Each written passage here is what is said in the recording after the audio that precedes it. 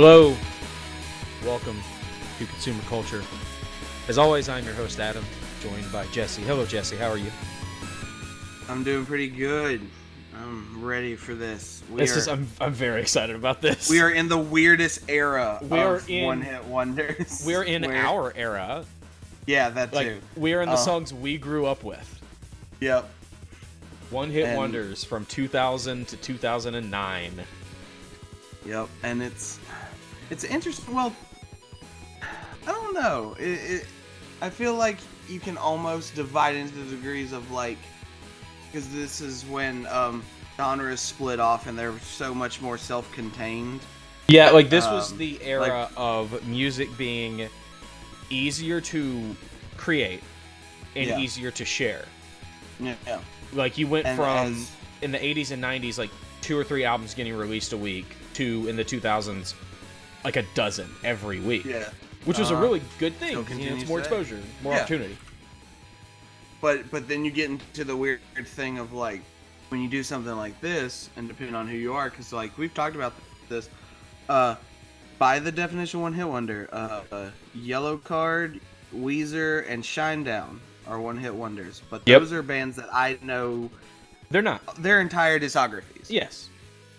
So it's very interesting. Yeah. Again, this is another one of those things where it's just a gut feeling. You just know if somebody's a one-hit wonder.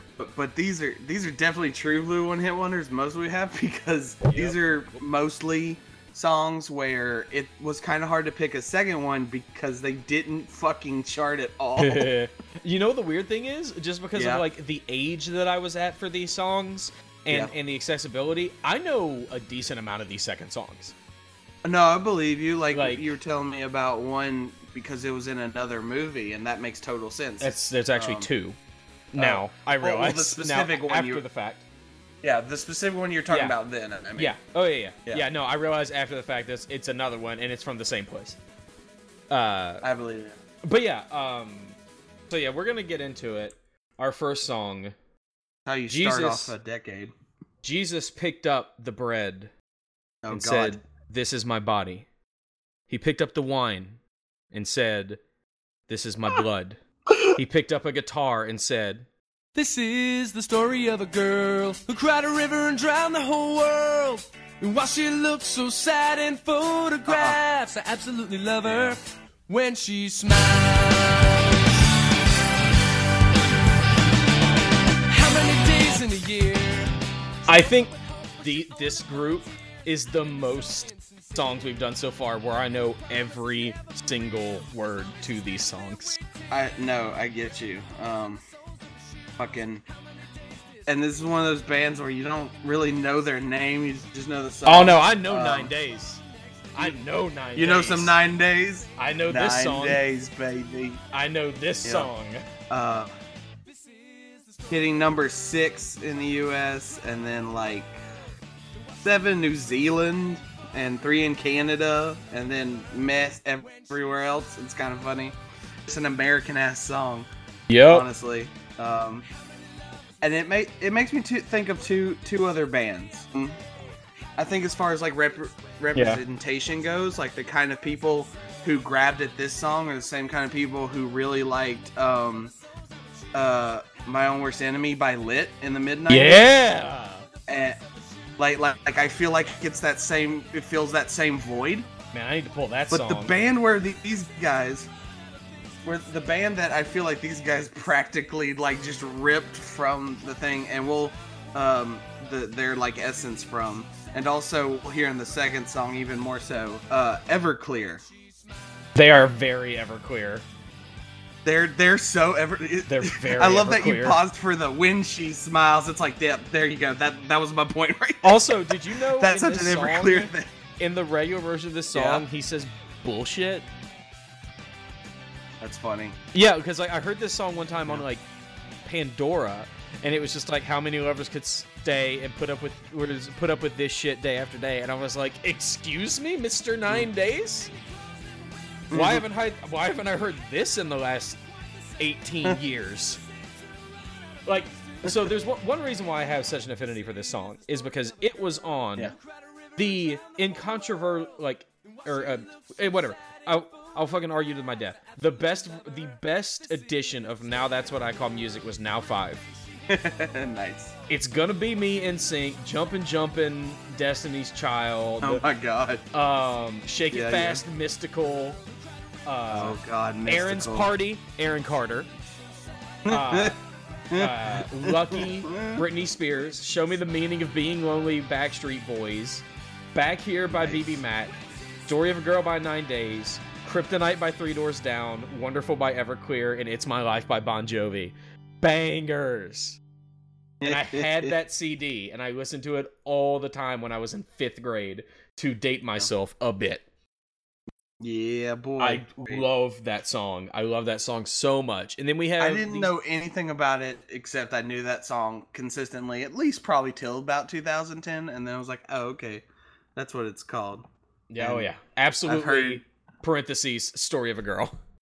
Also, like, about 09, 010 is when there's at least 2 or 3, like, metalcore covers of that fucking song. Of course there are. Because what would be more angry, screaming metal emo of the late 2000s than covering fucking Story of a Girl? I really appreciate it when people do that. No, I do too. I like it a lot. I do want to do, like, a super quick shout out. This is the thing that came out. There is, I want to say it's a benefit album for, like, suicide prevention. It's called Songs That Saved My Life. Oh, okay. And it's a lot of, like, current emo metalcore bands like that I haven't really heard of before. But the covers are very interesting. You have Torn, Losing My Religion, Your Graduation, Semi-Charmed Life, Blue Butterfly Wings, Crawling, Let It Be, and Shape of My Heart, just to name the ones that I recognize. Oh my god. Did you say Losing My Religion? Yes. Okay, I'm sorry. Wow, I'm looking at it right now. Yeah, I'm going to have to check. You know what this reminds me of? What's that? Hold on a second. I'm curious now. I'm going to listen to one of these songs. Go for it. Okay, Dance Gavin Dance covering Semi-Charmed Life is super weird because they're screaming it badly, but it's so endearing. There's a song on here, it might be, a song on here called Pills, and I was wondering if it was a cover of the St. Vincent song from last year. Oh, interesting. That is, I actually listened, when I was working today, I listened to Mass Seduction, the St. Vincent album from last year. That is one of my favorite albums of all time. I fucking love that album. Yeah. What that reminds me of, it reminds me of those, obviously, a much better version. But it reminds me of the, like, Punk Goes Pop, Punk Goes Crunk albums that I was really into in an embarrassing way. Too. Listen, the Forever the Sickest Kids cover of the Men in Black theme song is so good. It's so good. My favorite, I think, is Volume 6. 2. Okay, never mind. Because that introduced me to A Day to Remember, where they cover Over My Head from The Fray, and it's so fucking good. It's like Pump Goes Pop. Yeah, Pump Goes Pop too. Oh my god. There's some really good ones on there. Like, they have, like, Smooth and Toxic. Oh my and god. Disturbia. When I tell you I haven't thought of the band Chiodos since I was a senior in high school. I know.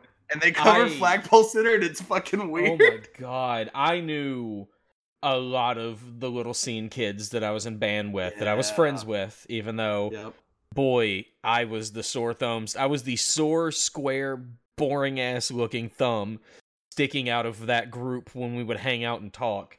Oh, were you the only one without, like, blue, purple, or red dyed hair patches? No, everybody had their hair in their regular colors, but I was the only one without skinny jeans and, like, the scene hair swoop that, like, covers half your eyes, like the anime swoop.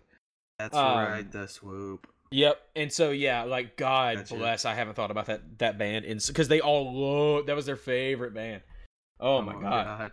But, moving on. We can flashbang that all day, but... Right, the second song by 9 Days. Just more Everclear. Takes a couple seconds. Wonderful. The video I got has a few seconds of silence. They have to put in, hey, this is a video standing on a ledge. It looks like you might fall so far down.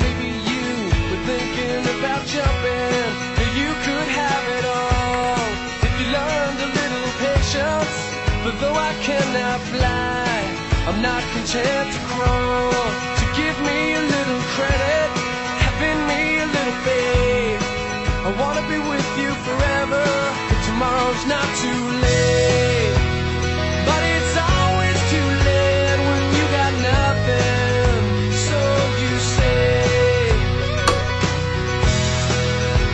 And you should never let the sun set on tomorrow before the sun rises today. I'm sorry. I hit the wrong button. I meant it to. I'm sorry. It's my bad. Okay. Everybody. I was super I wish confused. you would step back from that. That's the actual song. You could cut ties with all the lies. Oh my god. I'm pretty sure that was the 9 Days song. Was it? Okay. Yes. Because I was waiting for the chorus and you cut it off before the chorus for me to tell. And I was like, because I don't know what it is. I wish I'm you like, would step back damn, from no, not that one. Gonna let that Doesn't one. matter. Because that's what that song is. Like, More or it's, less, yeah. Like, no, it's not even that. You know what that song sounds like? Yeah. Sounds like the follow-up to "Story of a Girl" by 9 Days. Like, Yeah, no, and the chorus is very Everclear still, but yeah, it's just that's just what it is. Like, there's not much more to it. it's more 9 Days. Yeah, they knew exactly how they were gonna sound. Yeah, which is fine. Yeah. Like, but like, It's I just interesting think was it on the same album as "Story of a Girl"? Yes, Okay. it was the very follow-up single. I just The only I feel other- like It's the only they- thing that remotely charted. Nothing else by them ever charted again. I feel like they were just a little like "Story of a Girl" was catchy enough, Yeah. but like just feel like we as a culture just like Was we were tired past of that. style. Oh yeah, Like, for sure. They got the one, but we didn't need any more. They inched in at this very beginning of the new millennium, Yep. and that was as far as they were ever gonna go. But like, you know what the weird thing is? Yeah. I very much don't associate that song with the 90s, even though it's basically a 90s song. And it might be because of just Right. how I grew up. I listened to that song like through like middle school and stuff like that. And so I Mhm. listened to that song like through like the mid 2000s, and so I associate it Yeah. very much with that era. I mean, I'm sure it if somebody would've- was a bit older than me, they would still view it as a very 90s thing. I mean, it would have relatively like been recorded and written and practiced like 98, Oh, 99 yeah. most likely. Because So it came out like what, mid 2000s? April Yeah. 2000. Yeah. So yeah, it's right there. But yeah, Yep. it's probably just because when I grew up. But that song is not. I don't view that song as a 90s song at all, even though it is. Yeah, it's it is the perfect like where I don't know. It's a good end and beginning era of a song because it has a little bit of that feeling to me of like what Smash Mouth would come to represent, like in hindsight later on, like that again. It's like a progressive thing of like atmosphere more than style. Like Okay, I said, I was wondering Lit where you kind were of going with had that. it. Like Lit kind of had it, and it's just that summer rock, I guess. I was if just you like, have boy, if there's lack of a better term, It's just I didn't think 9 Days had a song on the Shrek soundtrack and just became a big meme. But I mean, they I could could be have though. misremembering. This is a story of a girl could totally just been Fiona's theme song, and It no one could would have have. batted an eyelash. But like, 9 Days is too good to become the meme that Smash Mouth did. Oh man, what is his name?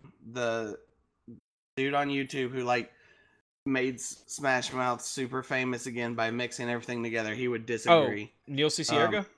Yeah, there you go. Because that's like his second most used one now, or his third behind Bare Naked Ladies. Have so. you listened to Smash Mouth isolated vocals? I think I have. It is a favorite. Who did that guy know? That dude was cousins with somebody at the recording studio. Because how does that dude become a singer? God, it's so weird. Our next song is All right, so this is really special to me, real quick. second place for best used song in a movie trailer ever, behind God's Gonna Cut You Down and the True Grit trailer.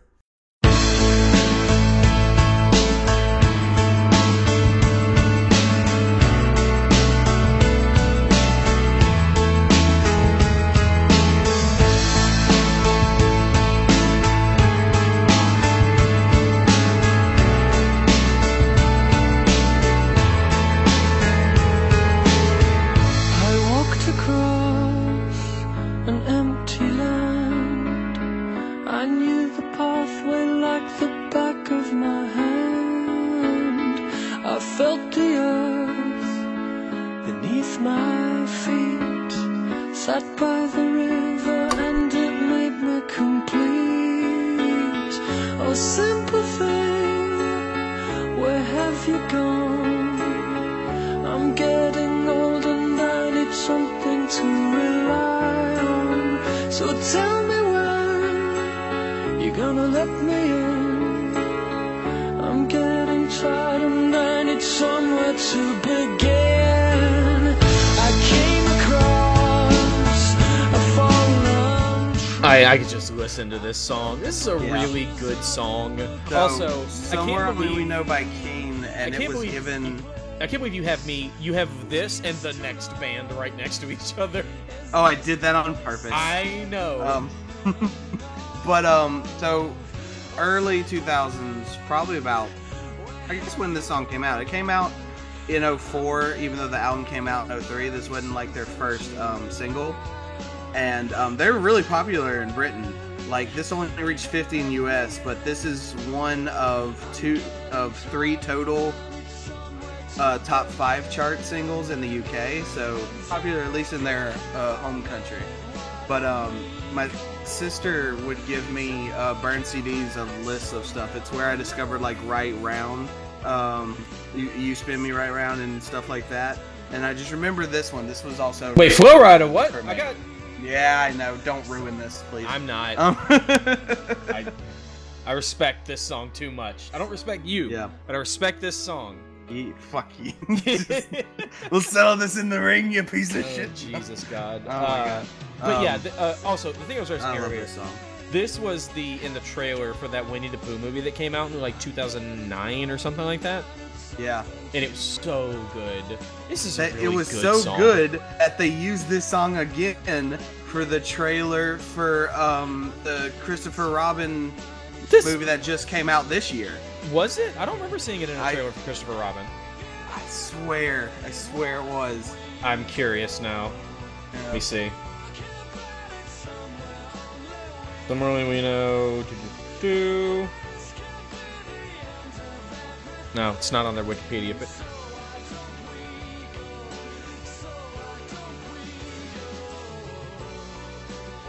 Oh. I swear I thought I heard it. I could have just imagined it though. They're. No, but somebody has made an AMV from clips from Christopher Robin with this song over it.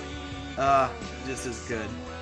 But yeah, like this song is very like you talk about, culturally a decade doesn't start until a few years in. We are very much in the 2000s with this song. Yeah. Oh my god. And their next song, let me see here.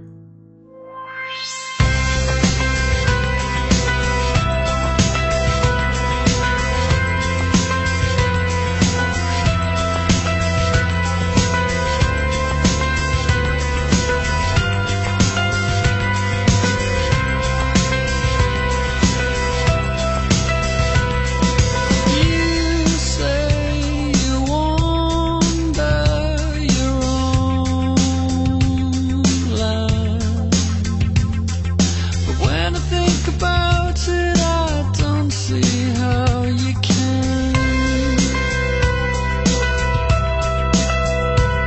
You're aching, you're breaking. So as I'm listening to this, I'm very confused. Because I know this song. Yeah. It was, and I was like, what? I was like, no way.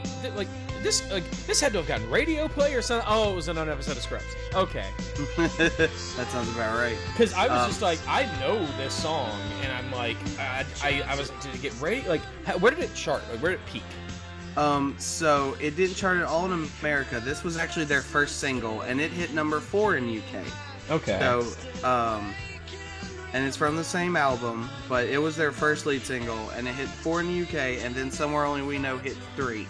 But Somewhere Only We Know is the only song to track at all in the US, which is kind of, what our argument is for this show at least.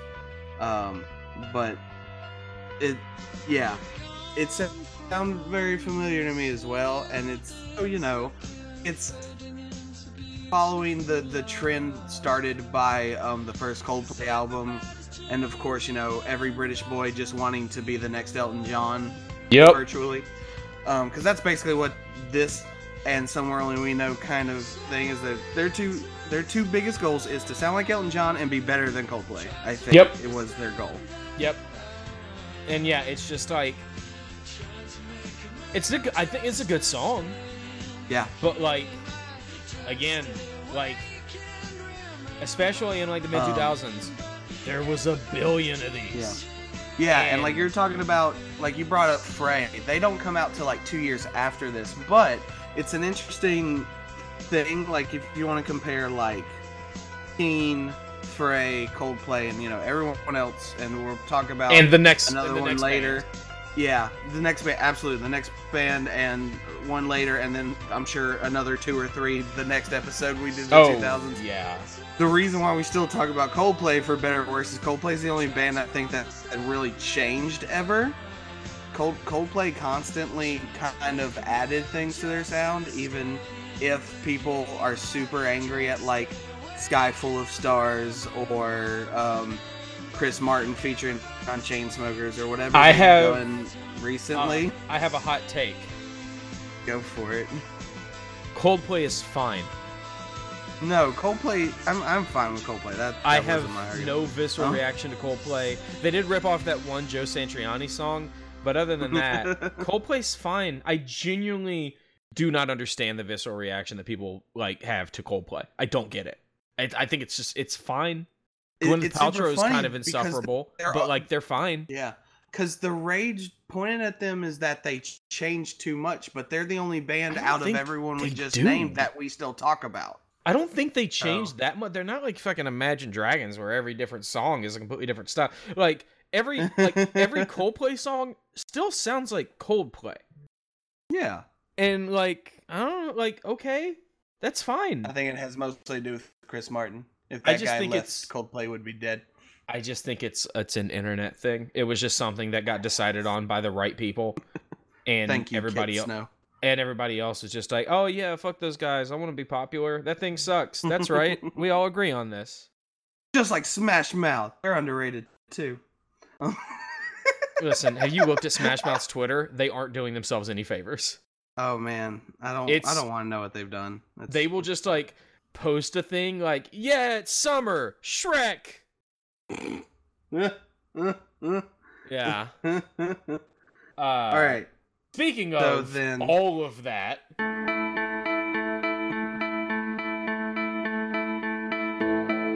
you have fun. I'm gonna go grab a bite to eat. We're here in 2006 edition of How Do We Beat Out Coldplay. On our own.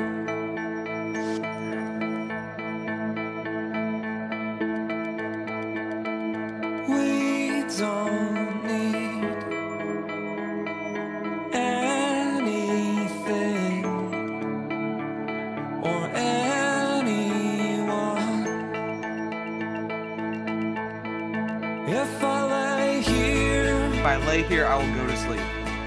if I just why do I like Somewhere Only We Know so much and dislike this song so much? There's a nostalgic pep of feeling in Somewhere Only We Know. That's and it. Chasing Cars by Snow Patrol is just like... Sounds like we it was could have shitted out sex, by a... or we could cuddle, or we Like- could... Just whatever that gets you close to me, pretty please. Like, Somewhere Only We Know has, like, heart to it, and this sounds like it was Oh, just shitted out by a computer. Yeah, and it takes forever. I'm not a big fan of, like, taking 2 minutes to build up, more or less.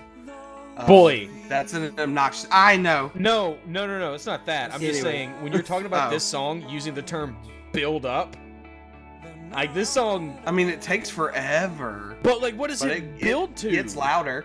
It does. That's like saying... I think it's like saying that this song builds something is like saying that putting two Legos together is building something. Technically, yes. I was about to say you took two cards and you put them together and made a triangle. Yeah, it's just like, oh hey, I put the Lego dude's legs into the Lego dude's torso. I built this. Like, I mean, technically, yes. Yeah. It's just. There's a band. There's a band later I want to talk about Build Up because I listened to a bunch of other songs, but that's further down the line. All right, but, and then here's their other shit. Their only other, Chasing Cars was 6 in the U.S. or 5 in the U.S., 6 in the U.K. And the only other song to chart as close to that in the U.K. because nothing else by them charted in America really except Set Fire to the Third Bar, whatever that is. That kind of charted here. But that's probably on some episode of Grey's Anatomy. I'm sure. But Run is the song, and it's about to say. I'm upset. It's actually slower and softer and less build-up, which is immensely insane. I'm upset I took the DMX off of my soundboard because, boy, there's no more perfect song to interrupt with DMX. Slap yourself really hard. God. I'd rather do that than this. I feel like I'm waiting for a train that never comes. X gon' give it to you. Fuck, wait for you to get it on your own. X gon' deliver to you. Knock, knock, open up the door, it's real. Next! No. Who let the dogs out? Who let the dogs out? Yo, why didn't you just play this to amp you up? X gon' give it to you. Fuck, wait for you to get it on your own. Oh god, they're the same beat. Who let the dogs out? Jesse, I have a theory about Who Let the Dogs Out. The Rugrats. No. Okay. It is the 2000s Macarena.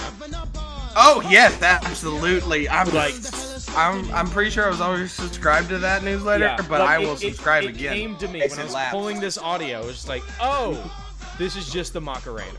It is this like vaguely ethnic song by non-threatening brown people that white people can get turned up to. White people get it, and that's why it sells. Yep. And also, this song is incredibly misogynistic. The dogs he's talking about are ugly women in the club. Oh. Yeah, that's what this song's about. Damn. Yeah, it's Didn't just catch that. Yeah. Number 1 in Australia and New Zealand. Boy. Also, so number 2 in the UK. Number 3 in Sweden. Number 6 in Switzerland. Number 40 in the US. Okay. Boy. Number 14 in Canada. If you had told me this hit number 1, I wouldn't be shocked. This song was so ubiquitous. Yep. I think especially for us because of the Rugrats movie, I'm not gonna lie. I think this was in one of the Rugrats movies, wasn't it? Was it in the second one? The first one, I thought. No, the first Rugrats movie was like 98. Okay. Because we just hit the 20th anniversary of that, which means we just hit the 20th anniversry of the music video in which Mace rides the Reptar-mobile. Because that happened? No, this is Rugrats in Paris is what that's the second one. Second one. Yeah. And I think that's what makes it more ubiquitous for us, for sure. Because I feel like what made this hit 40 in the U.S. was Children. Oh yeah, like because this is a song that kids love. Like I remember because when did this come out? 2000? 2001? 2000 flat. Yeah, because I was in 5th grade then. I remember being at like a 5th grade school dance, and this song came on, and everybody lost their minds. Right after the Macarena. God, right after the cha-cha slide. Yes. Oh my God. And I made an executive decision here. That the second Baha Men song is the quote-unquote real Second Wonder was You All That, which had a sample of The Lion Sleeps Tonight in it, which is probably the only reason why it got more popular. It was like 8 in Australia, 14 UK, so they were already dropping. But this next one, Best Years of Our Lives, latched on to the Shrek soundtrack because that's where you get your fame. Get it. And also, I just remember liking this song as a kid. Yeah.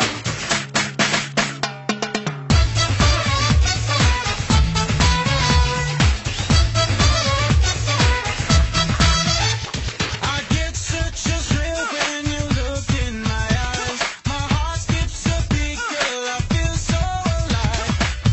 Early auto-tune. Yeah.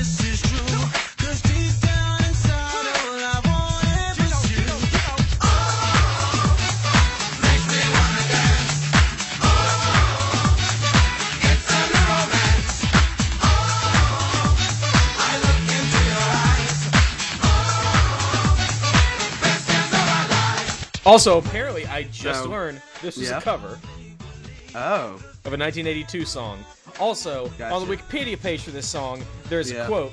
The Baha Men version received generally positive reviews. According to the Baltimore Afro-American, the song was, quote, shaping up to be a worthy follow-up to Who Let the Dogs Out. I don't know who wrote that, but I imagine that they ended up hanging themselves.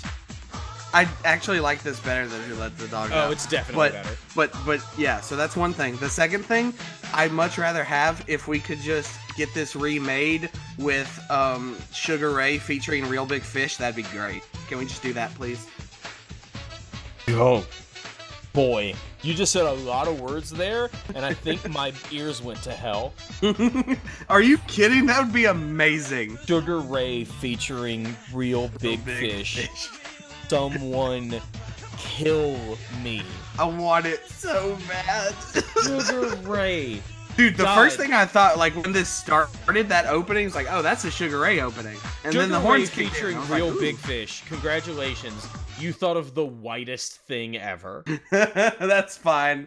I'll enjoy it if they'll just do a fucking cover. God. Our next song needs and deserves. I don't know why. I really thought you were gonna be behind that. I'm upset you weren't. But I'm whatever. not behind it. It's just hearing that sentence just gentrified a section of my brain.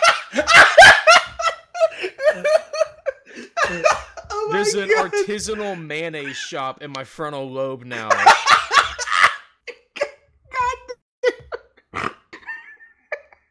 Our next song needs and deserves no introduction. Oh. Fuck. Come, my lady, come, my lady. You're my butterfly. I could do this song at karaoke today. I want to watch that just to film it.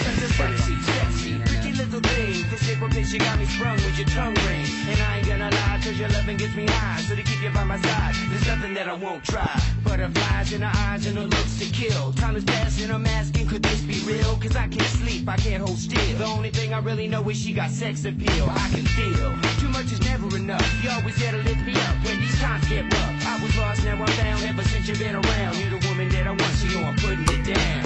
Come, my lady, come, Number come, my one lady. in 5 fucking countries. Is one of those the U.S.? Yes, absolutely. You want to talk about the whitest whatever? That's the next So it's song. the oh well, you know they're about the same. The U.S., Austria, Germany, Norway, and Switzerland. Those are the number ones. Jesus. Yeah, and then Wow. the this number is twos auditory- are. This is auditory mayonnaise. Yeah, no, absolutely. And then the number 2 spots are the UK, Finland, and Sweden, and New Zealand. Australia God. didn't feel like it was white enough for. Oh my Could have been whiter. god. Like, I really like Don't this you love song. it? That those are the places it number It's fucking one. ridiculous. It's number 8 in the Dutch charts in the Netherlands. I have never seen a Netherlands chart on any of these before. You ever hear facts like that and be like, how did white people end up running the world? I know. It defies Yes, logic. It kills I don't me get it. inside. And boy, Oh. our time should be up because obviously we cannot I know, handle this responsibility. I like hate being white, but I can't change my race because then I'm the most racist, so I'm just stuck in this purgatory of Yeah, whiteness. you don't want to be Rachel Dolezal. I know, right? I really don't.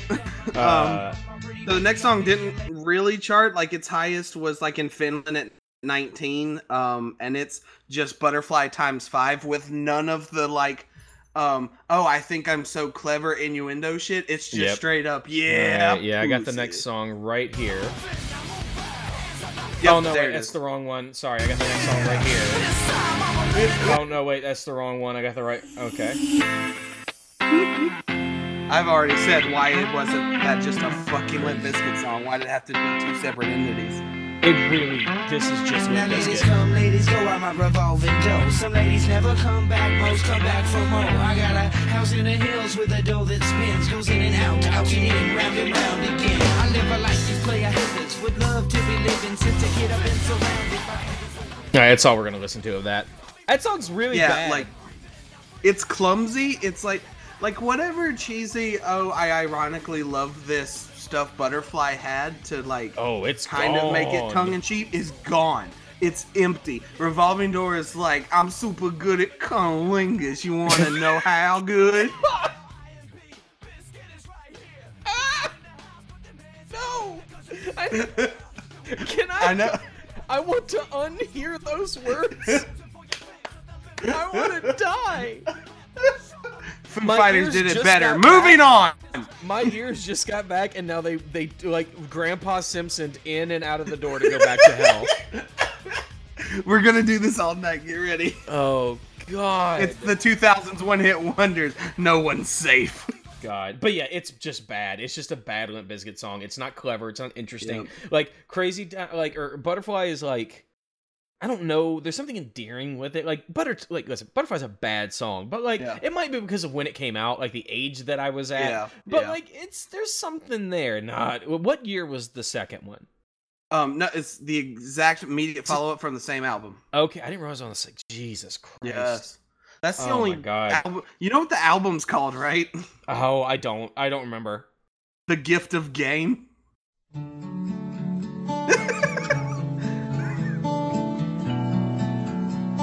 Don't worry. This is Yeah. nope. This is not the last White song for a while. Never mind. So going from super hardcore discount Limp Bizkit, we go to super hardcore discount Creed. I'm gone. Need love. I think they're better than Creed. Shadows on your No, Sacrifice is a genuinely good song. It's fair. I will sadly go to the fucking mat for Sacrifice. God. That's No, my that's not white rock song. That's not Lifehouse. You think you're listening to? That's The Calling. Easy to get them confused. Rocker, Yarrow, any more than Yes, Sarah. Yep. God. I hope Eddie Vedder's getting checks from these people. Deserves them. Uh. Especially because he's the only one left. Aw. Yep. Oh yeah. Got it. I Uh, wonder how that makes him feel sometimes. Right. Like, and then there was one. Yep. Jesus. But yeah, This- I knew this. song 'cause it 2001, was- The Calling, riding off the coattails again of bands like Yep. Creed and whoever else you want to throw in there. Number 5 in the U.S. Number 5 in Australia, 7 in France, 1 in Italy and New Zealand, and 3 in the UK. All the white places. Also, we In- want to talk in about all this the being a white white places. song. It was featured in Coyote Ugly. The And band. it's was supposed in to the be a movie. romantic love song between two young Caucasians. Oh, God. yeah. Oh no! Yeah, Right? this song. This song called "The Cops on a Barbecue."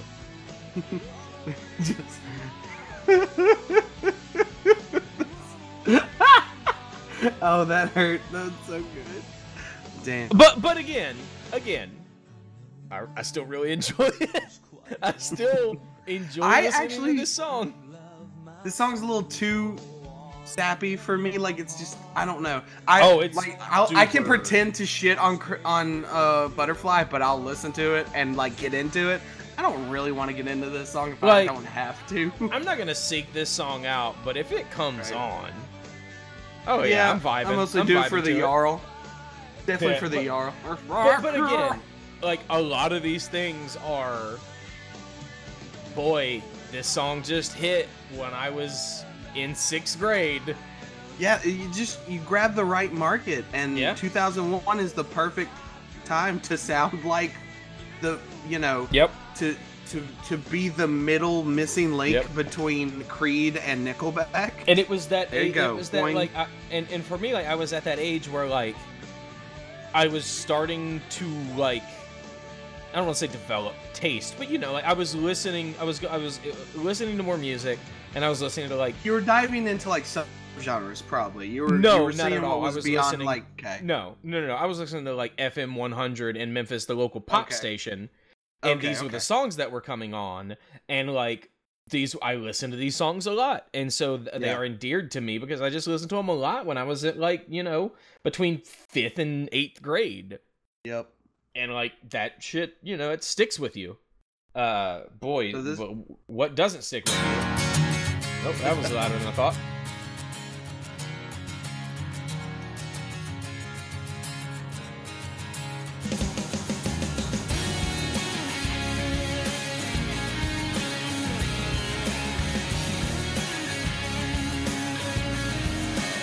I've been thinking about you, my love, and all the crazy things that you put me through, and I'm coming around, throwing it back to you.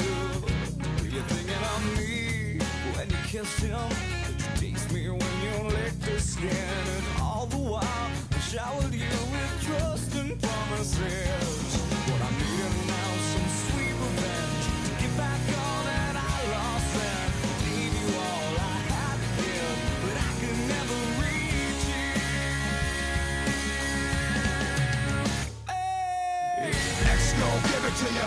Fuck, wait for you to get it on your own. X gon' deliver to you. Knock, knock, open up the door. Boy, what a boring I- song. I actually like it more than whenever I we'll think go with you. they are equal songs. I just do not have the affection for that one. The chorus really sold me on it, but you cut it off again. No, it's fine.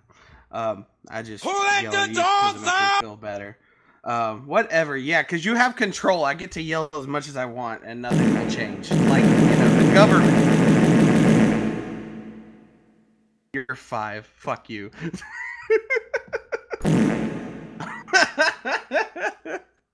You're Peter Griffin. I hope you feel good about yourself. Welcome to Crazy Ira and the Douche over here on your morning drive. That you get that because that's from Parks and Recreation. That's the DJ Morning Zoo people. But That's yeah, funny. like it's fine. But yeah, like I think those are two very equal songs. It's just that I just Yeah. don't. I will say, hearing it again lyrically, it's way worse because it's basically being super pissy at a girl who I guess cheated on him or just left him. I don't know, but it's pretty sad. Didn't dispense sex when he put enough niceness coins in. Yeah, that's because I mean it kind of did say that something about showered you with trust. Like, dude, calm down. Yeah. Oh, I I'm mean- so betrayed. Everybody knew in the mid 2000s that women were just vending machines. This is early 2000s too, but yeah, sure. You know what I mean? But do you know who totally understands consensual lovemaking? Fountains of Wayne. I got you. Yeah, boy. At least you're doing something right. Stacy's mom has got it going on. Stacy's mom has got it going on. Stacy's mom has got it going on. Stacy's mom has got it going on. Stacy, can I come over after school?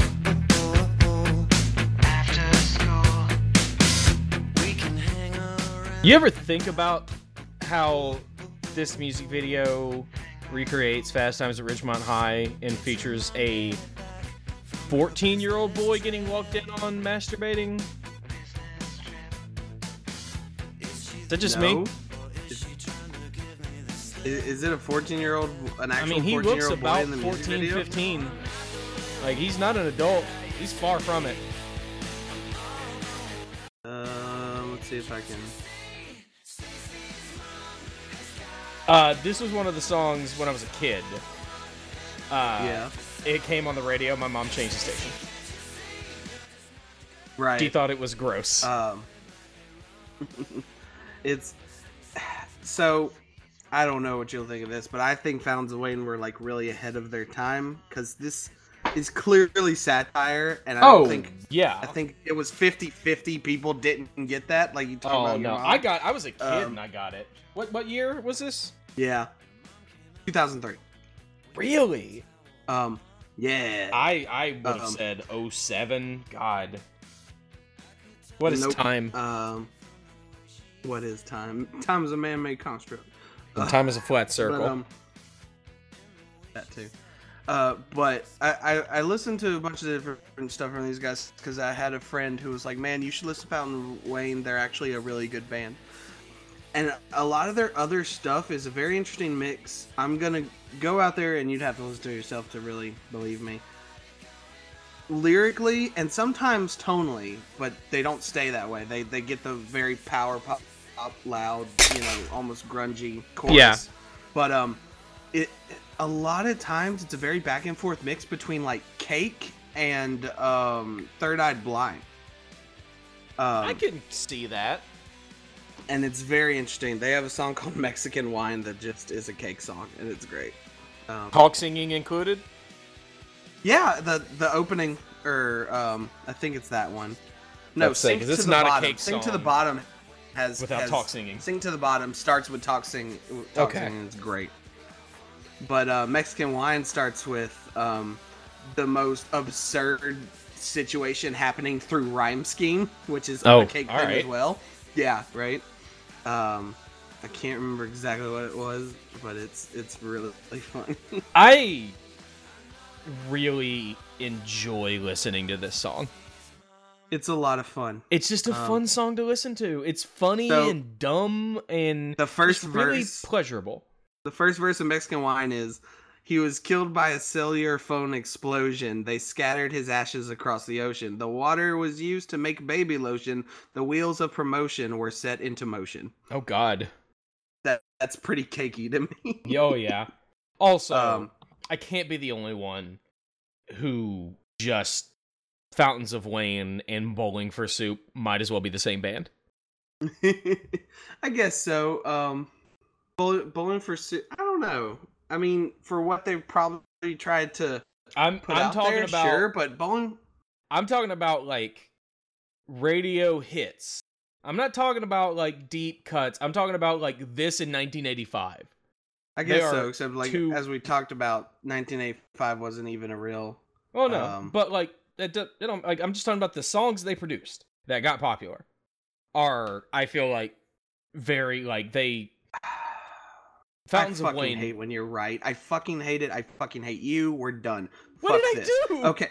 Because in Wikipedia, shut up. You're going to love this and you're going to laugh your fucking ass off. I'm ready. Wikipedia at the very bottom, it says, this song has been frequently misattributed to the pop punk band Bowling for Soup, who in 2011 released their own cover version of the song. Fucking hate when you're right. I hate you so much. Yes! Yes! Fuck you for winning.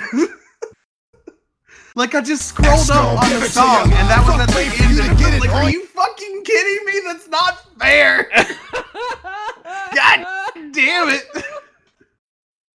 Oh, I would like That's to clearly thank the blue. Academy. Are you insane? That's purple. It's blue. God damn it. I would like to thank the Academy and my family for this honor. Play It means yourself so out for much. the love of God. All right. Play Hey Julie.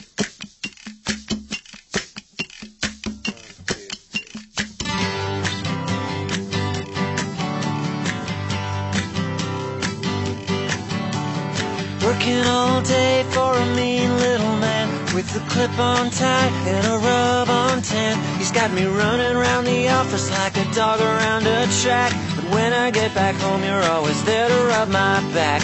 Hey Julie, look what they're doing to me, trying to trip me up, trying to wear me down. Julie, I swear it's so hard to bear it, and I'd never make it through without you around. No, I'd never make it through without you around. So I know this song again. It was on an episode of Scrubs. I am Of course. 1,000. So it was on an episode like the episode after JD starts dating a girl named Julie, who played by Mandy Moore. I am 1000% convinced they named her Julie to use this song. Because, like... Yeah, why don't we just, like, next time, just look at all the songs used in Scrubs and talk about those? Listen, I'm down for that.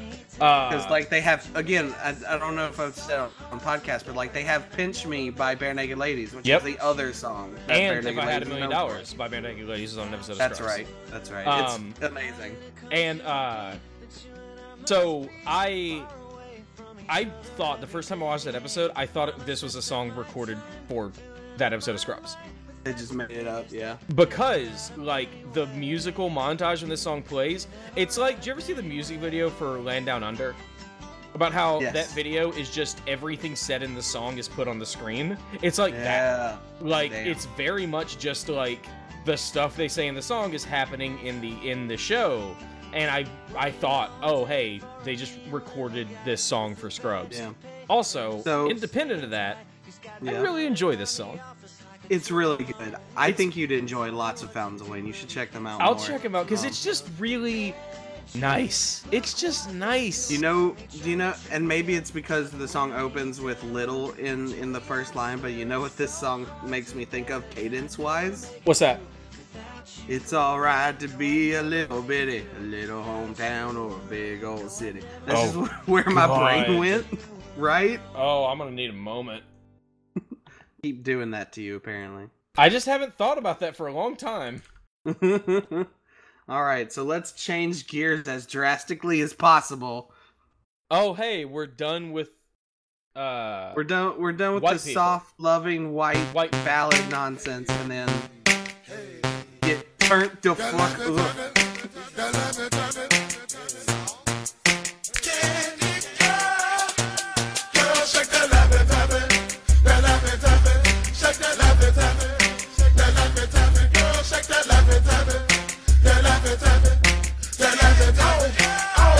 I'm looking for Mrs. Bubblegum. I'm Mr. Chico Stick. I wanna dun-dun-dun, oh, cause you so thick. Girls call me Jolly Rancher, oh, cause I stay so hard. You can suck me for a long time. Oh my God, girl, this ain't a dance floor. This a candy store. And I'm really geeked up. And I got more control. I pop, I roll, it's soft. I know it's the summertime, but your left and tapping got me focused. Alright, listen. Alright. This is a bad song. It doesn't change the fact. Number one in the U.S. with 3 notes of, like, fart synths. Like, holy shit. Like, this is a bad song. But god damn it if I don't enjoy listening to this song, like, once every 2 years. I have this really weird thing where I'm super grossed out by, like, sexualizing food in any regard. So we have talked about that before. It takes me a while to get into this. We've talked about that before, yes. I don't think on the podcast, though. We have. But, it's come up on the podcast. Okay. That's where we talked about it. But, yeah, so... It's... Thank it's just you. Like, I couldn't remember. But anyways, I just... Like, here's the thing, though. I look at this song as an adult, as a 29-year-old man. And I appreciate what this song is.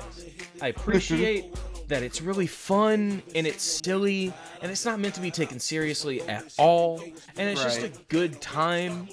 And, like, I appreciate that I can look at it like this now, because, like, when this song came out in 06, I believe? 05. 05? Okay, it hit in 06. Because it was number one in 06.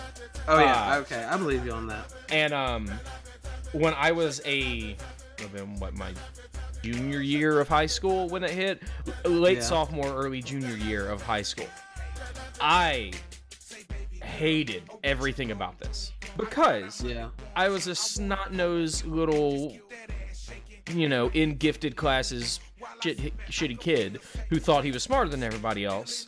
And was just like, oh, that's not real music. Excuse me while I go over here and listen to AC/DC. Like, and it was like so popular and all the kids loved it. And I was just like, I don't like rap music and this is dumb. And now I'm like, oh no, this is harmless and just a lot of fun. This is just a really fun song. And these things need to exist. Yeah. Yeah, I also don't resent it nearly as much as I did growing up. I mean, I guess don't resent it all now, but if it comes on, I'll probably change it after I get enough of that stupid ass synth. God, Because just I the like that first synth for how shitty it is. the first 45 seconds of this song are so good. That's about where I change it, probably. Like, but this is a very interesting thing that lasts the entire decade, but I'm gonna hold off till the next One Hit Wonder. Go ahead and play literally their only other song that remotely charted ever. also, This was a again, group signed by 50 Cent, Yeah. I think, and this yes, was their only Candy album. Shop. They disbanded the year after. Really? Also, Yeah. this is their second song. Yeah. I'm shocked this was not a quote unquote hit because I know this song. You fucking thieves. We did for well. I love that they didn't give up that And we fucking part, though. bitch. It's the exact same thing. It is. A bitch can't do it like me. No. A bitch can't do it like me. No. A bitch can't do it like me. No. A bitch can't do it like me. No. A bitch can't do it like me. No. A bitch can't do it like me. No. A bitch can't do it like me. No. A bitch can't do it like me. Prince O in the house and the rappers to the south and I gotta let them know. Before I came to ride and we can roll, ain't nothing but a pivot inside she can go. When I'm geeked up, they can watch me roll. In about a buck, better lock and load. Ain't going to the truck, better watch that hoe. You get up, keep your buck, she can hit it with the phone. Oh, I bet you can't stand the Like I know, like I Well, 100% thought this this song was might have- bigger than it was. Well, actually, you might be confusing it with a song that this is heavily sampled for by a rapper D-Lo, who used it and is it his only hit from 2015. It was his version called "Bitch Can't Do Like Me," but it's like a heavy sample, not an exact cover, and it went 45 in the U.S. This only went 72, so it might have prolonged your memory if you maybe heard both versions or something. No. No, this is the one that I know. And it's probably because It's very of when it came interesting. out. It's probably because of when it came out. Like, I'm sure I heard this song in the Yeah. band hall in high school from the same kids that really love Laffy Taffy. That's probably super true. It's probably where I got it from. But yeah, I don't know. Yeah. Like, I saw Bitch Can't Do It Like Me. I knew exactly what it was. Yeah, Not as fun as Laffy Taffy, though. it's not.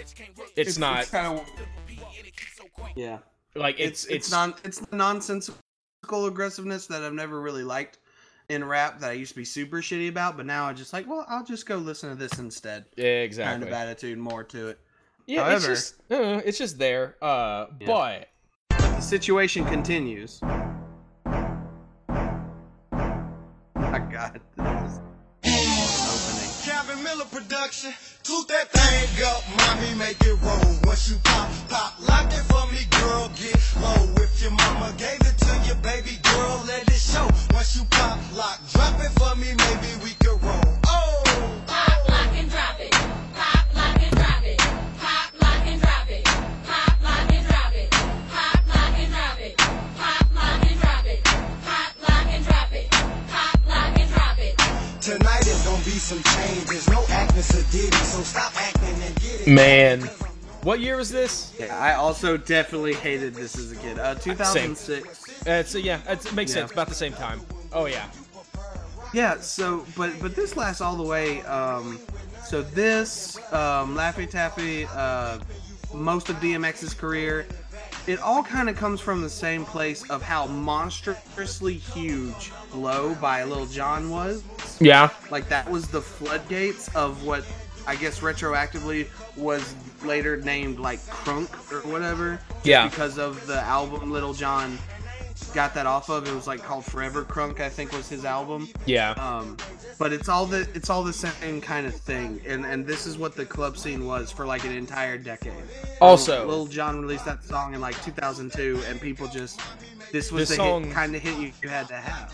This song, this and Laffy Taffy and all that feel like they are paving the way for Soulja Boy to become absolutely. one of the biggest songs That's of the decade. Yeah, which I 100%, like I said, that's why I said it lasts the whole decade, because Soulja Boy's like at the tail end, Yep. like 09 or something. Oh wait, And No. it continues. 07. Yeah, it continues. Because it Crank never That was leaves. because Crank That was the #1 song on my 18th birthday. Oh, that's right. You poor person. It's fine. But yeah, so what I'm more interested in is I wonder what kind of if there were any kind of politics, because this is like his first album. This is Huey, by the way, if anyone. Oh yeah. He actually has a mixtape. He actually has a mixtape called "Who the Fuck Is Huey."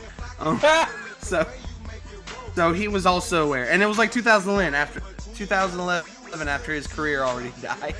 I mean, that's nothing fair. really hits except the next song we play. Yeah. But I'm very curious if Pop Lock and Drop It was one of that thing where, as we've seen in like bands and all those other like white managerial positions, I wonder how many people were like, you've got to have a song like this or you're not going to get played at all. Because go ahead and play the next song, When I Hustle, because I want to talk about the difference. Yes. in that. Hello? Nah, I'll be there in a minute. But I got something to do. What? Look, you should know this one main thing. Connect. When I hustle, baby, I be thinking of you. I'm always on the grind, don't spend a lot of time like we used to do. And I be out in these streets, cause baby, we gotta eat, and you know that's the truth. When I'm out on my hustle, coming home to you. Shawty, I'm coming home Yeah, I'm a to you. hustler, but baby girl, I wanna fuck with you. You the type to make a thug nigga turn lover dub. Mommy, let me tell you, ain't nothing like these other scrubs. It's H-U-E-Y. Camp boy, he fly. Got money to the skid side. That's why I fly G5s. If any brother could tell you he do you better, he lies. No, I ain't Nelly, but could make you holler E-I when we F-U-C-K-I-N-G in the treetop. Bet you will feel special than ever when we ride. Camp you a summer So, wardrobe, come spring That time. is- This is clearly like some Tupac shit. Oh yeah. This is some mid '90s, and like this is someone who grew up listening to Tupac and wanted to do Tupac, and they told him, yeah, but this is what sells, so you guys We do need at you to least do Pop Lock crunk and Drop It. rap. Yeah. And you're also- gonna hate this. He was also- born in 1989. He's only 29 years old. Pop Lock and Drop It, he was 17. God bless. Also, see, he's like, Yeah. man, I want to do Tupac, and they're like, no, you need to do Pop Lock and Drop It. And then he got to do Tupac, and now I'm like, I kind of see why they didn't want you to do Tupac. I mean, they were still right because it only did like 80 on the R&B charts, and he never charted again. Like Um, this song is fine. It's nothing new. It's definitely. I want to emulate, not recreate. It's just yeah, it's maybe the most damning criticism you can give towards really any form of art. It's boring. It's just it's his sensual Tupac thing, but Tupac had the voice. Yeah. That was a big and deal. the songwriting skills. That too. Like Yeah, This this is is- kind of modern rap trying to be sensitive, which to me never worked. this is wallpaper. Like this just gets absorbed into whatever service you play. This is the song that plays in the background of a party scene in a straight-to-video American Pie sequel. Oh god. I like it more than Pop Lock and Drop It, but that's not saying a lot. I have the affinity for Pop Lock and Drop It. Like, Pop Lock and Drop It makes me feel something just because of, like, when it was. This is just, like, technically it's better, but, like, That's fine. Like, yeah, it doesn't. Man, yeah. and he had a song. He had a song with T-Pain on this same album. Why didn't he fucking release Of that? That would course have he made him did. $1 million. I had a song with T-Pain in the mid-2000s. I know, Everybody had songs I'm with just, T-Pain. I'm just saying he might have stuck around more if he'd have done that one. God. Because T-Pain was the biggest money-making hoe machine on the planet. That poor man. He was. That poor man. And now he's apparently. What's now, that? now he's in party scenes in Furious 7. Yeah, because apparently he always wanted to be like a Black Elton John or something like that, and they were I like, can no, see that. auto-tune. Remember the 'Cause- 'cause episode? Because he did a weird tour of Yeah. no auto-tune and him just playing like piano ballads of like almost everything, and it didn't sell well, but people were like, this is amazing. Why doesn't he do this? And it's because he's not in the right scene for it. God, do you remember the episode of Aqua Teen Hunger Force where they did it live action and T-Pain played Frylock? Yes. And all of his This is the best thing. all of his dialogue was auto-tuned. It's so good. So now we're ending on the biggest one-hit wonder of the 2000s? Yeah, and it was Like- mostly because we were beaten to death by Like- it for like 5, 6 straight seasons. I The feel biggest, like most watched show in America. I feel like even outside of that, this song was monstrous. Yeah, is You remove that, the definitive, song's for just sure. as this is the one-hit wonder.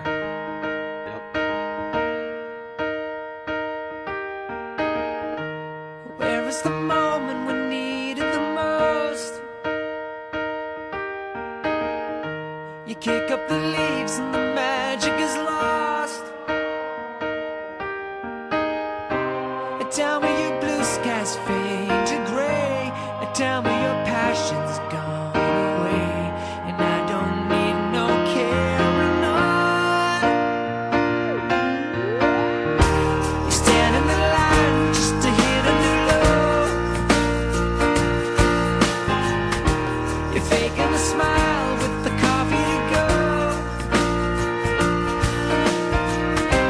And tell me your life's been way offline. You fall into pieces every time. And I don't need no carrying on. 'Cause you had a bad day. You take it one down. You sing a sad song just to turn it around. You say you don't know. You tell me don't lie. Can I tell you something? Yes, I do too love tomato soup and grilled cheese sandwiches on cold days. I'm sorry, that was the whitest thing I could think of. What were you talking about? No, you've already said the whitest thing. Anyway, this is like the first time I've like really listened to this song in a very long time. Uh-huh. I kind of dig it. Like, I mean- don't know. It's a good song. It's not bad. No, it's fine. It's nice. It's again like it's just the contention of running. Like let's just slap them all down. You know, like you got Yellow by Coldplay. You got Somewhere Only We Know by King. You got Bad Day by Daniel Powder. We got How to Save a Life by Frey. You just lay down the fucking emotional gauntlet and people can fight over it all fucking day. It's fine. But we'll there's throw something in Chasing like- Cars for that one ass hat, but you know. Yeah, I don't know. There's something about, I think it's like that this song is still kind of upbeat. Like, it's not dour, so like it's kind of like, Yeah. it's kind of fun to listen to. He's trying to get the magic back. It's Yeah. kind of. It's I like mean, it's it like really a very, does work. It's a very optimistic even though it hasn't Yeah. been used as such. Because obviously Well, this I was feel like that was the whole point of the American Idol thing. Was like, yeah, you lost, but it's okay. yeah, I mean that might have Which been is the point. Very at some point. condescending white people thing, but Like, you know. yeah, this was the You're Going Home song on American Idol for quite a while before it got taken over by the Chris Daughtry song. Oh, Didn't God. that I'm Going Home Chris Daughtry song Daughtry. take over? Is it? I I don't. think it I did stopped at some listening point. to. I stopped watching for a long time. Oh yeah, no, I stopped paying attention to American Idol. Chris a long Daughtry's time a ago. weird fucking evolution, my man. From He went from He's like not pseudo bad. hard rock to like his last song was like Killers-esque, but not in a good way. oh, I was about to say I'm more interested in that than literally anything else I've heard by him. Cause like that dude I liked came his out first the, album a lot. I mean, I don't know about his first album. I know the songs that he had that were big were just like, oh wow, you took Nickelback and made it boring. That's See, Chris I liked him Daughtry. more than Nickelback. Like, yeah, it is. No, you're right. It is Nickelback, but I liked him more than Nickelback. Again, I'm just talking. I'm not talking about. I'm talking about the chart, like the songs that hit. You know. I know. Yeah, like I It's just Not Over was a. I love that song. God. I love that song. It's just God. Might as well be Theory Like, of a fucking dead man. No, because it's not raunchy. I'm an asshole, and you'll still like that's me. fair. Bullshit. That's That's fucking, fair. no. Theory of a Dead Man Yeah. is the bad. Fucking garbage. Theory of A a hot Dead dumpster Man. fire who thinks you still want to fuck it and like, oh, I hate it. Theory of a Dead Man could have recorded that one Nickelback song that was the Raw theme for a while, though. That's that style of Nickelback they're emulating. Oh, 'cause no, they sound just like yeah, Nickelback. Well, you know they were founded by Chad Kroger and signed to Chad Really? Kroger's label. Of course they Yeah. were. Yeah, no, absolutely. They're the same band. Absolutely. Beautiful. The only good thing is the riff from Bad Girlfriend, nothing else from Bad Girlfriend. That riff is wasted and tarnished and it makes me I sad. couldn't- And that's the only thing I got. Wow, you know 100% more Theory of a Dead I Man do. songs than I do. That's fine. I couldn't have told you one.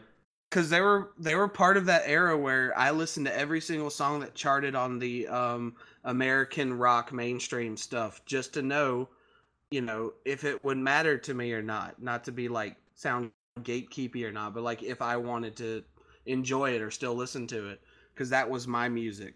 And so yeah, I know a lot of Theory of Dead Man songs, but I don't like any of them. So what I'm hearing from you is you fucking love Hinder. No, they're just as bad. Fucking no. Yeah, God, they're the same garbage pile. Oh yeah, no, they're awful. Dude, we bring noobs onto this show, and me and you can just yell at you about this for 2 hours. Or You I just mean, ask, listen, you just ask some questions, and we'll just go back and forth I explaining will to you. record them and just put them on the soundboard and go get lunch. But yeah, so like- let's play what I know killed his career, because this is his second highest charted song, and it sucks and it's really bad. Go ahead and play it. Give it a second. I'm a little used to calling outside your name.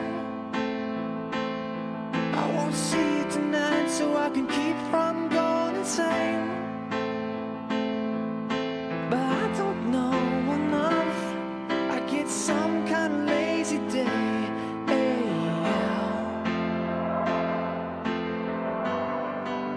I've been fabulous through to find my title name. I'll be stewed tomorrow if I don't leave us, I'm both the same. But I don't know enough. I get some kind of lazy day.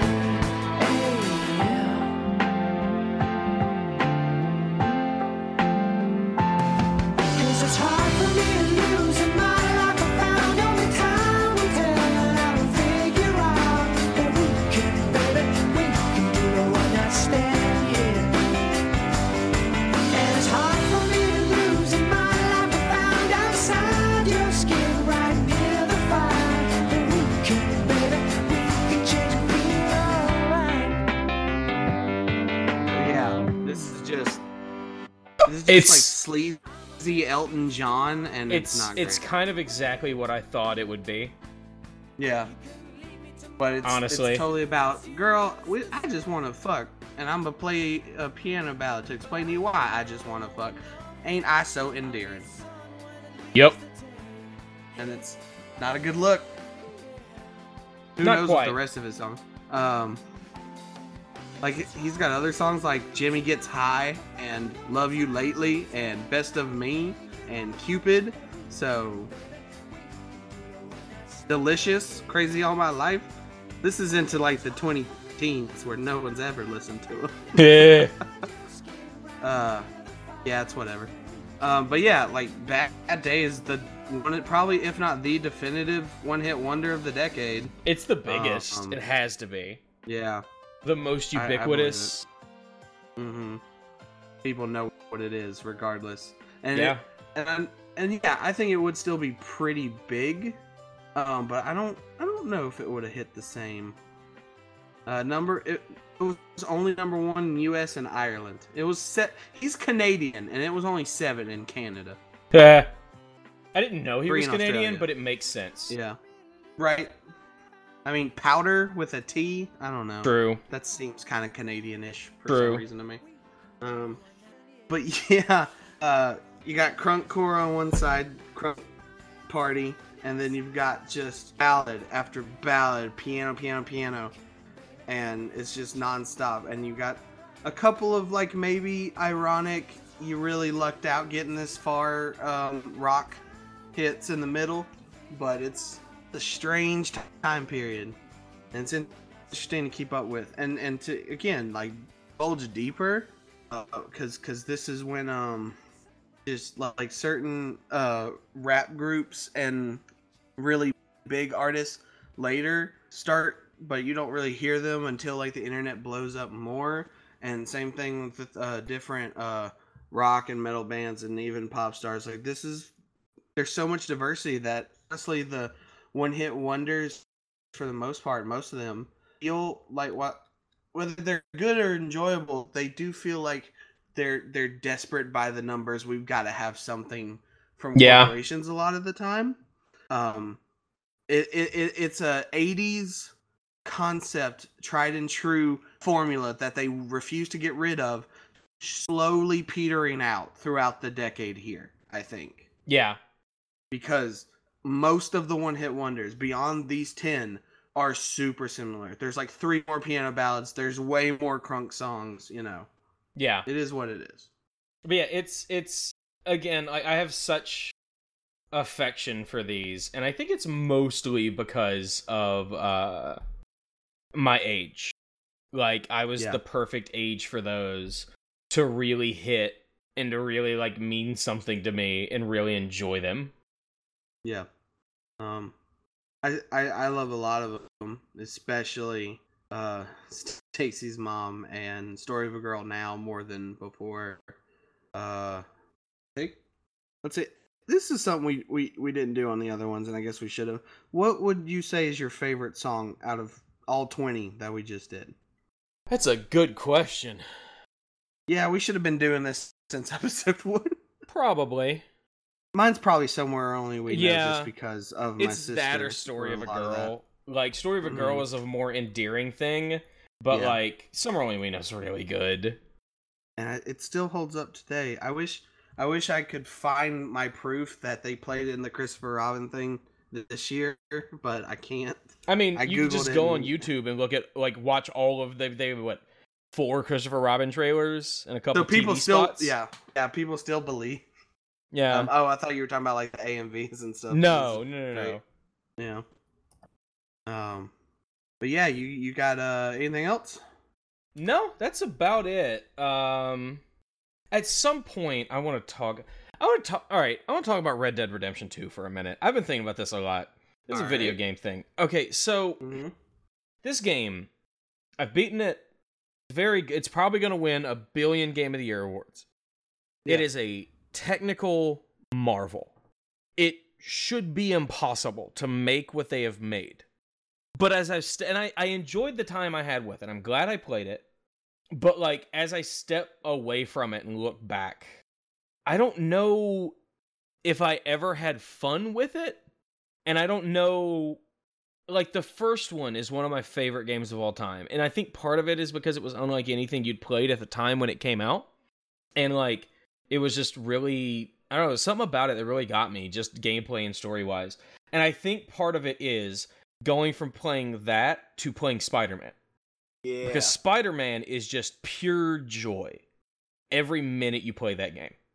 And like, it should be the case for Red Dead, but there's just something about it, something just like, I don't know, like on some big technical level or something. Yeah. It's just... So, I'm very, like, I'm a little happy that this is coming from you just because, and I don't mean that in a gloaty way at all. I don't know how much we've talked about video games, what kind of video games I like. Yeah. But what you're describing about 2 is how I felt about 1. Like, it definitely has... I couldn't do it. There was just something about it. I was not happy. I didn't enjoy the experience at any point. Like, I think part of that is just because of, like, the way 1 starts. 1 has a very slow start, where it's, like, you start with, like, the raid on the base, and then you get fucked up real bad, and then you spend the next 3 or 4 hours on a farm. Well, this might tell a lot. I still vividly remember when I quit, and I don't remember that a lot about games. Was in the main city, town, or whatever, and then it was like where I had to travel almost to the very end of the map to go like meet or talk or spy on the general or something. Yeah. I got there and I did that part, and then almost every other single mission was back where I was. And for my fault completely, I don't recall ever using or knowing about fast travel in that game.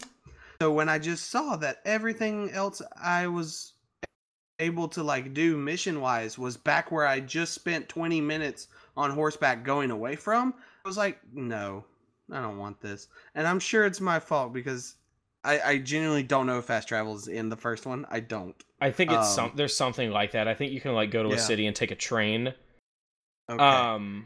But the thought of riding 20 minutes again on horseback back to where I was no, I don't want this. And so I've had zero interest in 2. I remotely don't want it. Like, that's just me. That stuff, there's definitely some of that in 2. Like, they're games, the way those games are made, they are games, and I kind of respect it, because it's only a company like Rockstar could do it. Because only a company like Rockstar could, like, get away with it, and, like, you know, it not be, like, a financial risk, in that those games go at their own pace. Like, it's gonna do what it wants to do, when it wants to do it. And you're along for the ride. Like, I don't want to say you're along for the ride, but like, you're gonna go at its pace. It's not gonna go at yours. Where most games go at your pace.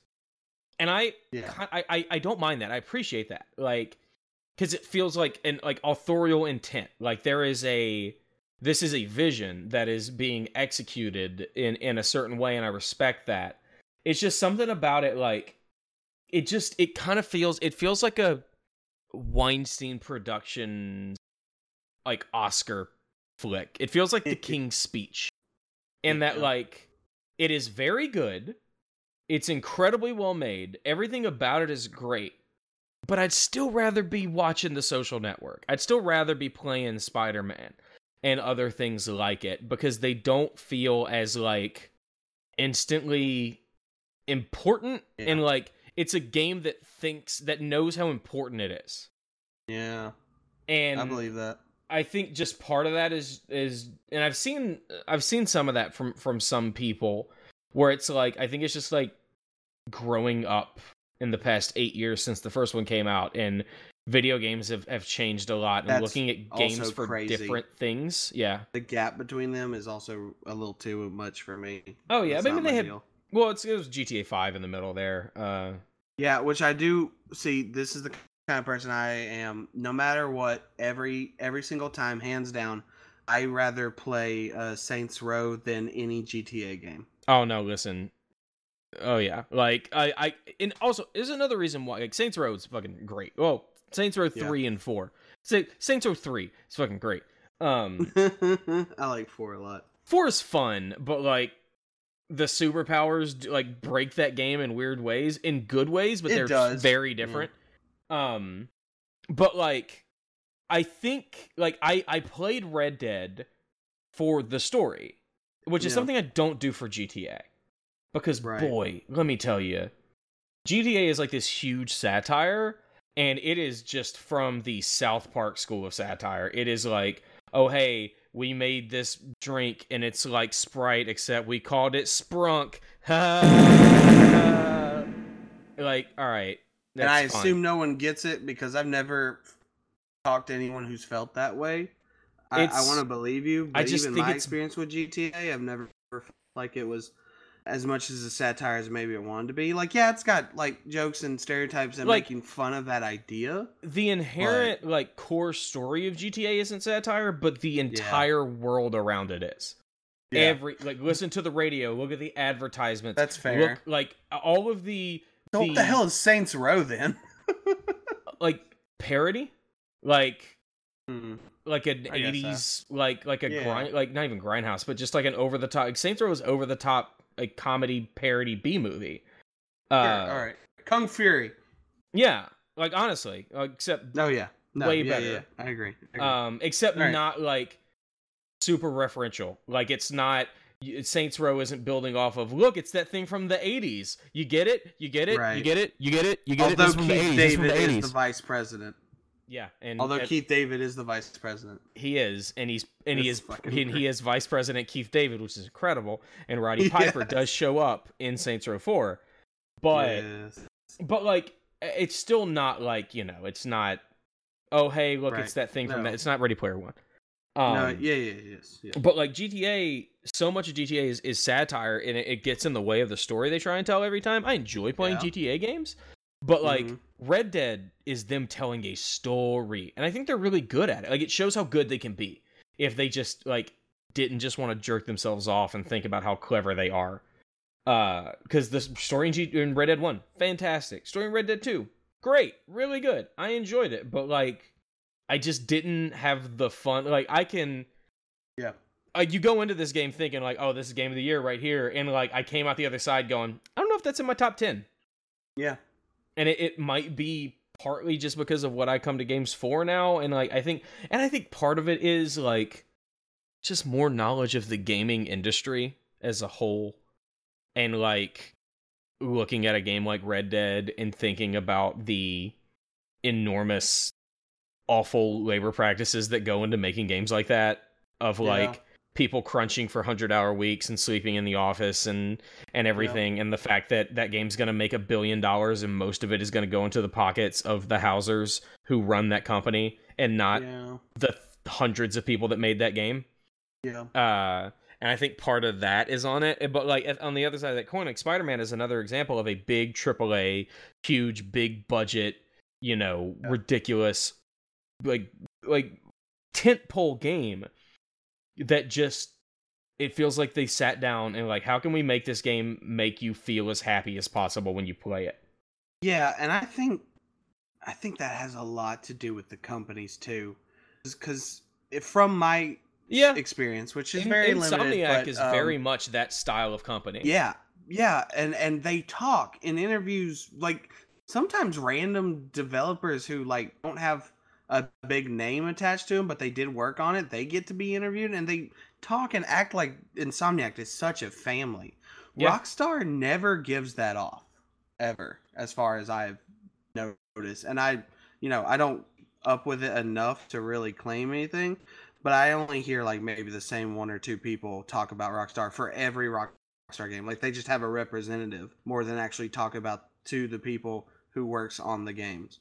But you know, yeah, it's like like Insomniac, like the games they've made, like Ratchet and Clank forever, all those games, and even like Sunset Overdrive. I don't know if you ever played Sunset Overdrive. But I want to, but it's Xbox exclusive. It's about to come to PC, but I doubt you have a PC. Or it did come to PC, but I doubt you have a PC that could play it, because you're not going to get that on a laptop.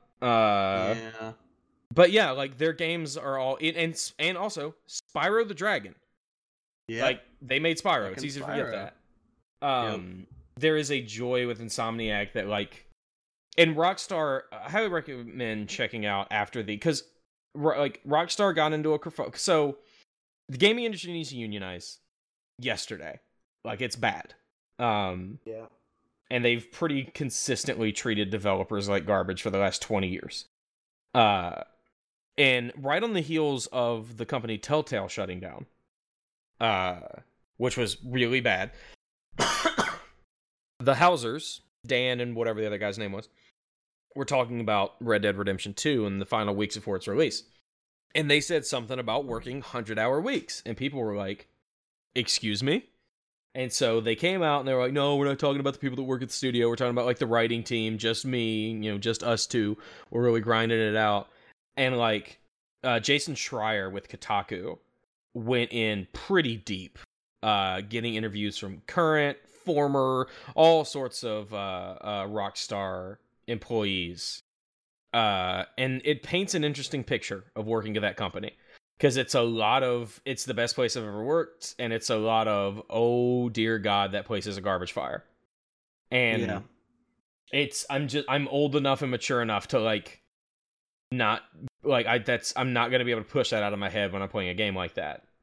That know what went into it, especially after the like game broke sales records, and I see a headline that says like most of Red Dead Redemption 2's $600 and something million like first week sales is going to go to the Housers, and like, of course it is, but fuck off. Yep.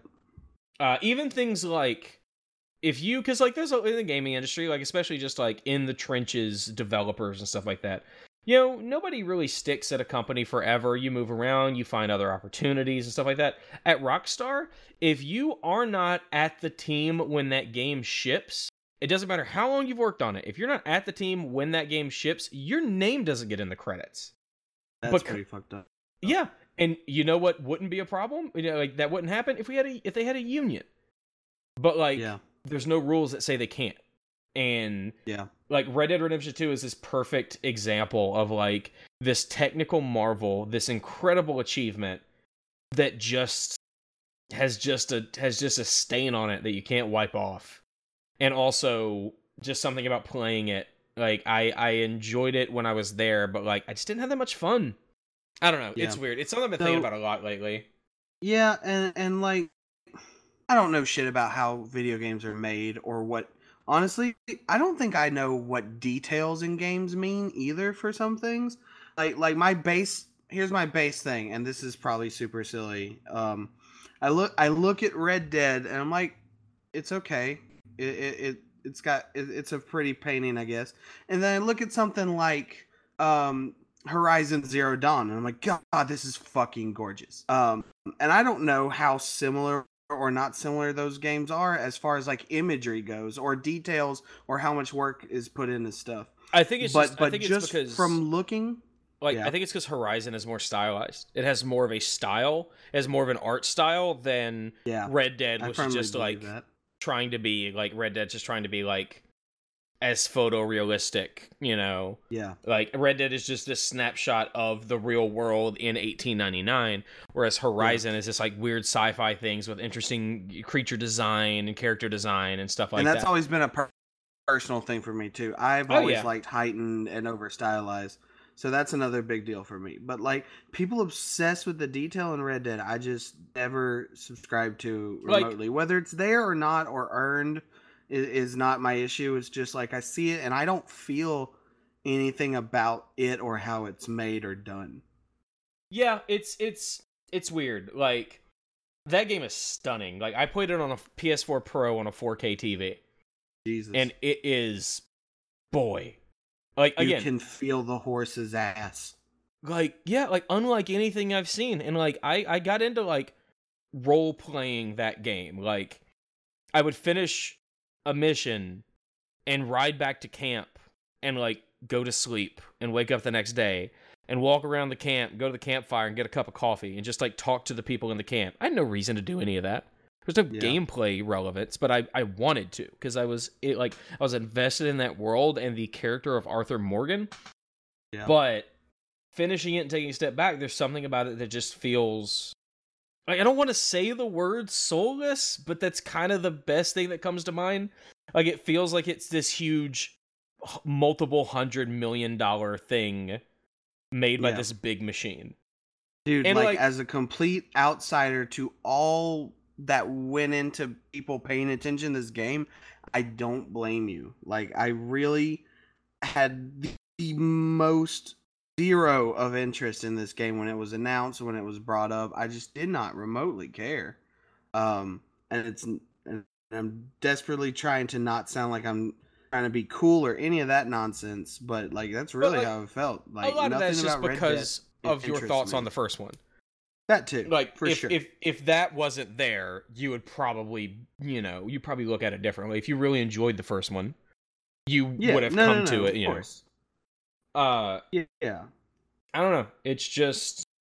So I am curious, and I don't know if you know this person or not, and I guess technically he'd be like the CinemaSins equivalent of video games, but oh boy, I hate this already. Yahtzee from Zero Production or Zero Punctuation. Have you ever heard of him?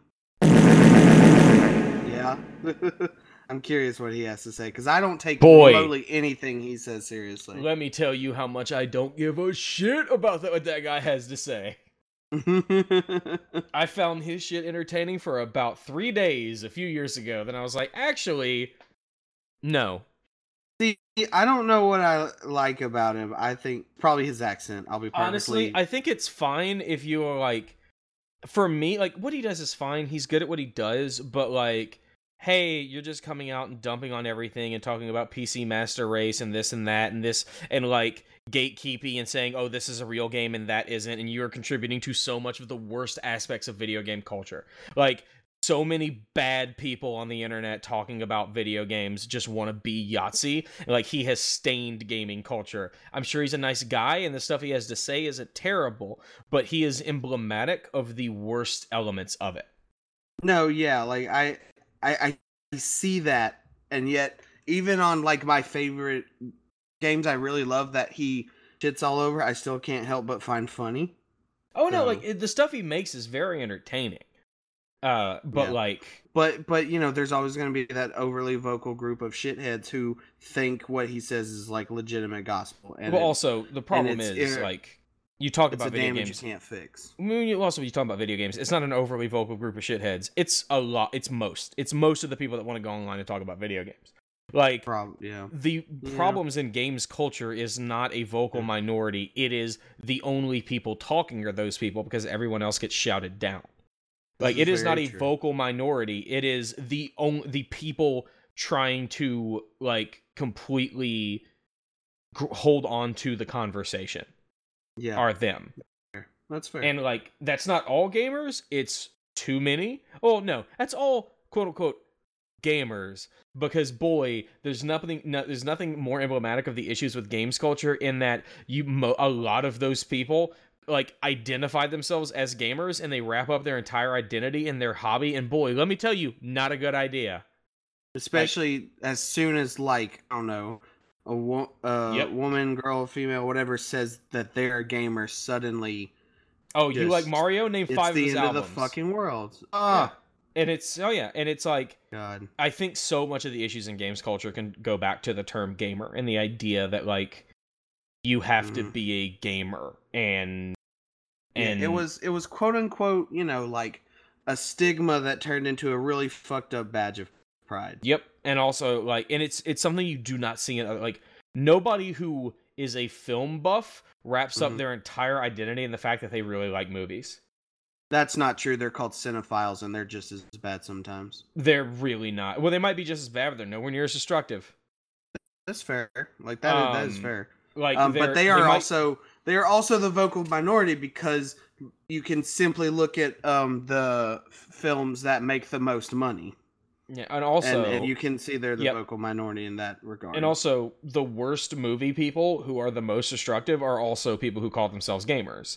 It's like geek culture, like the people who like yell about movies and like harass people over movies and this and that and the other. It's when some comic book movie don't do right, and it's all the same people who call themselves gamers. It's a problem with geek culture as a whole that is spawned from games culture. Well, that's what I'm saying. Like, I've never had a good or positive conversation from someone who immediately calls themselves a cinephile. Yeah. I've come to like really hate that word because of it. Yes, but I feel like cinephiles like. Again, like one of the reasons gamers are so destructive is because when you tie up your entire identity in that, anything not going just right, anybody pushing back against it feels like a personal attack on you. And I don't think you get that much of a visceral thing from cinephiles. Cinephiles are insufferable, but they aren't like like they aren't, you know, as That's fair unhealthy as gamers. Yeah. But it's also why I said, like, you know, the cinema sins of gaming with Yahtzee, because the worst people are the ones who think cinema sins are doing, you know, Lord's work or whatever. Yep. And Yahtzee's the type of guy who just comes out and is just like, Dark Souls is the only video game and everything else can go fuck off. And it's just like, okay, all right, you're a piece of shit. You're a gatekeeping piece of shit. Because, like... But he does it in a funny, rapid-fire Australian accent. Yeah, Yahtzee might be the head gatekeeper. I'm glad. Is he still with the Escapists? Yeah. Oh, that is unfortunate. The Escapists a few years ago decided to kind of become the Fox News of video games. Oh boy. Yeah. Yeah, oh yeah. Well, we're still recording, and I'm tired. I know. I'm well aware. All right, so yeah, I think that's about it. Some nice songs with a few tangents. Thank you, Jesse. Yep. Find us on Twitter at Consumerism with a 1 as the I. I'm NA Davis 47. You can follow our other show at Pastamania Pod. Anything else? Fuck, what's next week? Is that One Piece? Is that... Alright, how you doing on that? I need to get that login from you again. I accidentally deleted it. I was See you gonna next text you. week. I was gonna text you about that before I got off work. All right. So yeah, See we'll you next figure that week, out. everybody. See you next week. Oh,